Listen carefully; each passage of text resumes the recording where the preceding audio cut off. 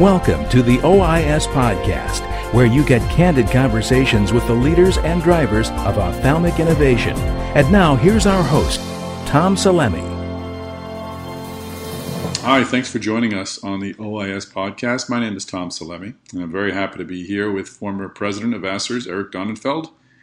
Dr. Donenfeld is also founding partner of Ophthalmic Consultants of Long Island and Connecticut, and he's an advisor to many eye care companies. So I'd like to just hop into these questions. I'm coming at this. I'm a reporter. I've been covering the venture capital industry for a very long time. I remember writing about when VCs were sort of just beginning to invest in startups. Obviously, they've done it to some degree, but about 15 years ago, it seemed to really ramp up.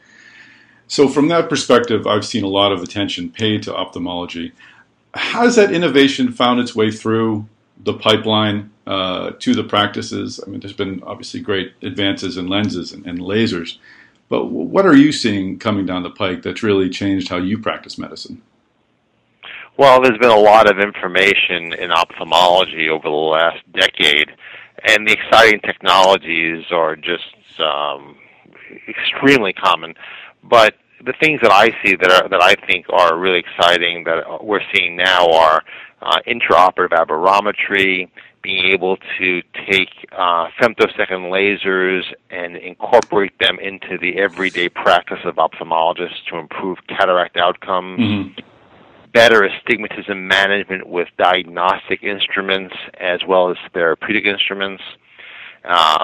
Topographic lasers will be coming to the United States this year, and we're all very much looking forward to that.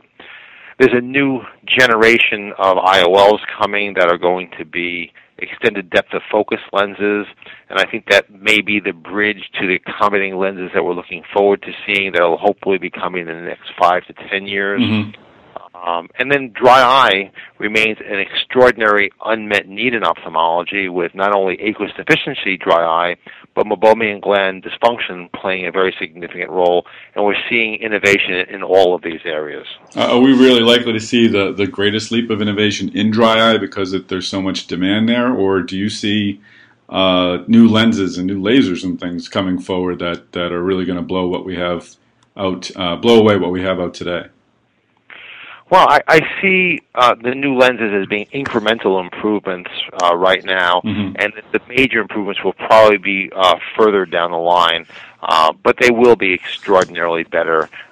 It's just a matter of time before we reach the goal of a true accommodating lens. As far as dry eye is concerned, I think we're going to look back at dry eye the way we look at macular degeneration. And the first generation macular degeneration drugs were very good, that they delayed the onset of disease, but they didn't really improve vision so much. And I think we'll look back in the future with new drugs in the pipeline and say that that's where we were in the 2000 to 2010 era, where we had dry eye products.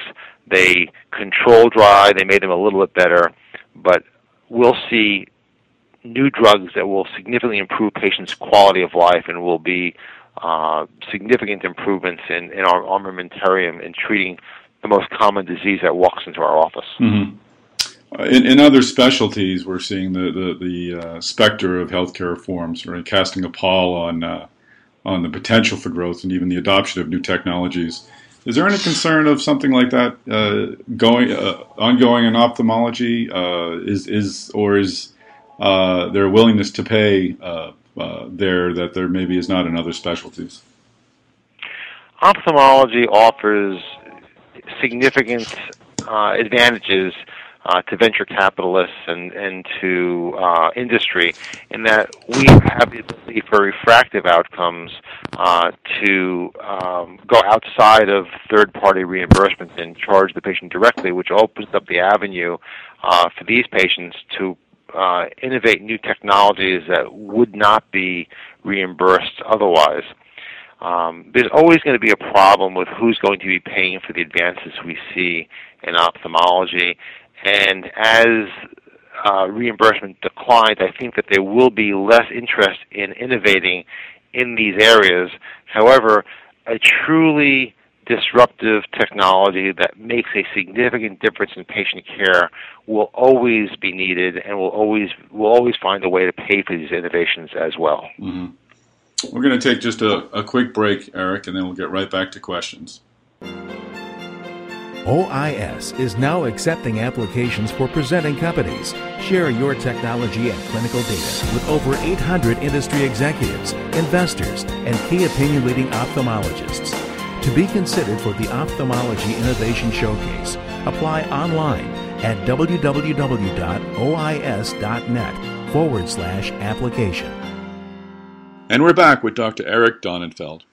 Eric, I've been covering the venture world for a while, as I mentioned earlier, and it's clearly a lot smaller than it once had been, particularly on medtech. Is this a concern of yours as someone who's really focused on innovation within ophthalmology? Is there enough financing going on to really support the number of good ideas out there?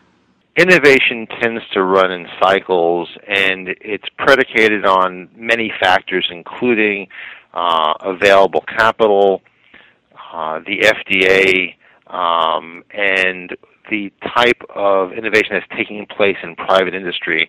And I think we've reached a place today in 2014 where it's really the perfect storm for venture capitalists, in that we're seeing a demise of innovation taking place in most of the large corporate ophthalmology companies that are around today. Mm-hmm. And because of the slow pace of innovation in these large companies and the restrictions that they have, innovation is going to be sought elsewhere. So what this means, it's a golden opportunity for venture capitalists to take advantage of this unique set of circumstances where it's going to be the small startup nimble companies that are going to be providing the innovation that previously was provided by these large brick and mortar companies that are now restricting their innovation.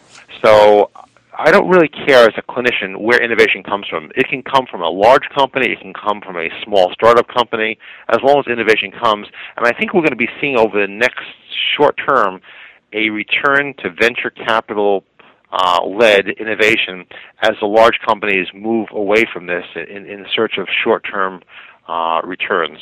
So I'm very bullish on venture capital, and I think that there's a lot of good opportunities out there today.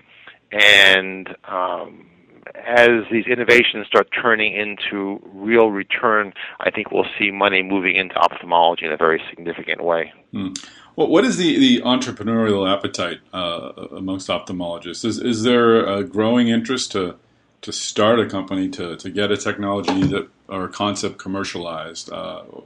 Is that a growing interest among ophthalmologists? Has it always been there? How would you characterize that? I think that ophthalmologists tend to like innovating. I think it's part of our DNA.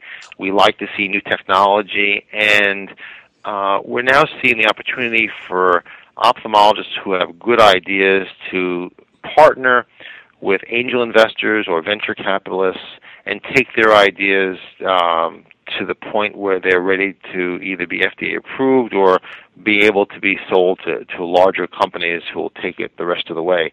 And I'm seeing more and more ophthalmologists who are adopting this philosophy. And again, that's good for innovation because it's a partnership in innovation. It has to come from industry and venture capital and also from ophthalmologists. Mm-hmm. And the ability of these groups to work together is what is so important to the innovation cycle. And I think ophthalmologists are doing their part in finding new ideas that can be researched, and the companies are doing their part as well in helping us and supporting us in these endeavors. Another partnership, of course, is with the FDA, and I know you've been involved in several clinical trials for leading technologies, and I'm sure you're involved in some now. Maybe you can hit upon a few that you're working on. But how is that? How do you view the FDA? Is it becoming any more difficult to work with, as we've heard in other specialties? Well, the FDA has cycled to the point where it's been very difficult to get a product approved, and some of their guidelines are fairly restrictive, but I think we've turned the corner, and I have a lot of respect for the FDA. The FDA has some very bright people working very diligently to protect the American consumer and at the same time to promote innovation. So I'm seeing some very significant turns in a positive direction with the FDA moving to collaborate with industry and with ophthalmologists to advance technology in a more expeditious process. Having said this, I still think innovation is too slow, and we need to find a way to bring innovation back to the United States where it belongs and move the process along more quickly. There's no reason why we can't take ideas to FDA trials and approval in a shorter period of time than is occurring today. Well, ASCRS was really aggressive in that with the petition that they signed to support the premium IOL pathway. Was that an unusual step for the organization, or are they really very interested in moving regulatory process forward? In the American Society of Cataract and Refractive Surgery's goal is to support ophthalmology, and if that means that we have to expand our horizon and move to work with other organizations like the FDA, we're going to always do what's best for ophthalmology and what's best for our patients. Mm-hmm. And many times it means taking a stand that may not always be popular with some people, but again, the bottom line is we always look at what's best for our patients, and if it's good for patients, ASCRS is going to be supporting it. Did that generate any sort of pushback from the federal government or anyone else when you took that stance, or was it well received, at least by the people that you're representing? You know, I believe that when you work with the government in a positive way, and you're doing what's best for patients, the FDA is going to respect what you're doing, and while we may have differences of opinion, I think we find common ground to work together to meet our common goals. Mm-hmm. And ASCRS and the FDA have a very positive relationship moving forward, and I hope that this relationship continues to improve where we can work together to find ways to make new technology available for our patients. You're the outgoing president of ASCRS, correct? I am. Yeah. What were some of the highlights of your year at the top?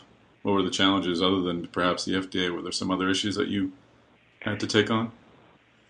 Well, we worked very closely with the FDA during my presidency, and we have a very good relationship with the FDA. One of the major issues that I felt was important for ASCRS to do was to promote education among our residents and young physicians. And over the last year, we've really moved forward in providing our residents with a assist to the education that they receive during their residencies. It's unfortunate that most residents never have the opportunity to participate in some of the new technologies that are vital to our profession. 75% of ophthalmologists in residency never place a multifocal lens, never perform LASIK. 66% never put a toric or an accommodating lens in an eye. That's fascinating. Why is that? Because there's not a big medical school sort of infrastructure, or? A lot of residencies don't have these technologies available to them, or the people in the residencies don't do these technologies. So when residents leave their residencies, there's a gap in their educational training that needs to be approached, and ASCRS is trying to fill that gap by providing educational programs. Last year we had our first program called REACT, which stands for Resident Advanced Cataract Training, where we had a one-day course where we had 1 out of 3 residents in the United States in Manhattan to learn from the best ASCRS lecturers about new technologies and how to incorporate them into their practices once they graduate from their residencies. We've also initiated a program led by Brad Fundingsland, in which we are looking at Ascaris members and sampling them on what their unmet needs are and trying to improve our education to meet these unmet needs. And last year we interviewed 1,500 Ascaris members, looking at gaps between what is commonly done in practice and what is best treatment practices recommended by our clinical committees. And this program has really led to a resurgence in our iWorld programs where our education has really become better and better. Mm-hmm. So we've had a lot of very good programs that we've moved forward with. A personal interest of mine also is that Ascaris wants to give back to the community. And this past year, we've really totally renovated our foundation. And we're spending more and more resources and time improving patient care here in the United States and have developed a new cataract program for uninsured patients on a national level to make certain that every patient who has a vision problem and is uninsured has the ability to have cataract surgery provided by an Ascaris member. And this is being led by Kerry Solomon. It is a very exciting new initiative of the Ascaris Foundation. It's a great point. I guess I hadn't really considered that the Affordable Care Act. Has it really had an impact in ophthalmology because vision is not necessarily mandated? Well, there's still many patients who slip between the cracks and don't have a safety net for their vision.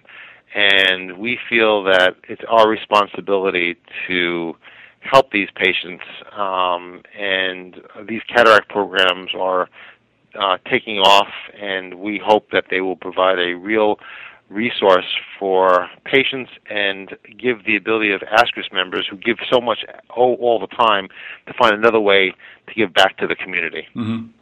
Great. I know we're running out of time. You've been generous with it. Last question. It's the one I sort of ask everybody, but Google and Novartis have teamed up to work on a contact lens that could do some great things in vision and healthcare potentially. Do you? I know people on business side are looking at this partnership and have some thoughts on it. Do you, as a physician, as someone treating patients, do you look that far out and wonder whether you're going to be doing business with Google in 5 or 10 years? I have no doubt that there will be some very strange bedfellows in ophthalmology and business.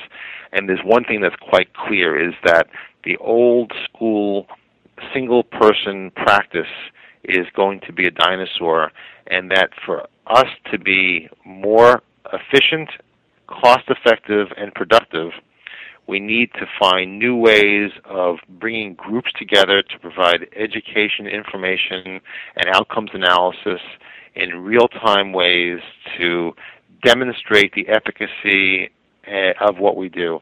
So that I think that the practice of the future is going to be incorporating technologies that allow us to provide real-time information to third-party payers, industry, as well as to watchdog groups that want to see what's happening in ophthalmology.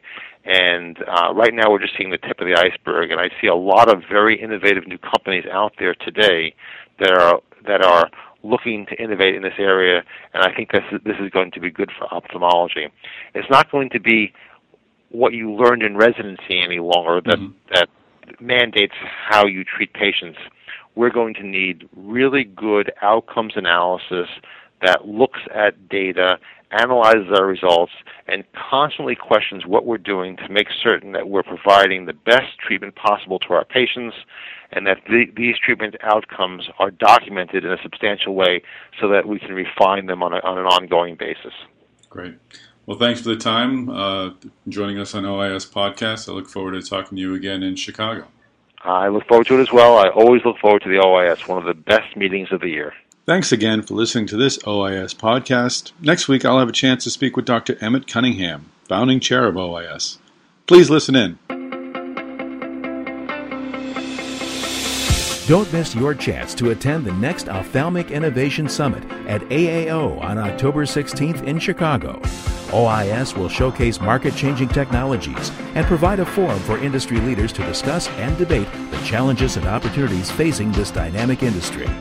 Hear what world-renowned ophthalmologist and inventor Dr. Steve Charles has to say. This is a great forum to get everybody in the same room. These are not separate parts of the puzzle. They've got to be a cohesive unit to work together. We can't see the FDA or the venture capital community as adversarial. They've got to be part of the process. And so this is dialogue. That's what this is about. And it was a very effective forum for that. It's the 5th time they've held it. It's also very effective in the spring at the ASCRS meeting. I'm delighted to be a part of it. So visit the new OIS Super site for more details and to register at www.ois.net.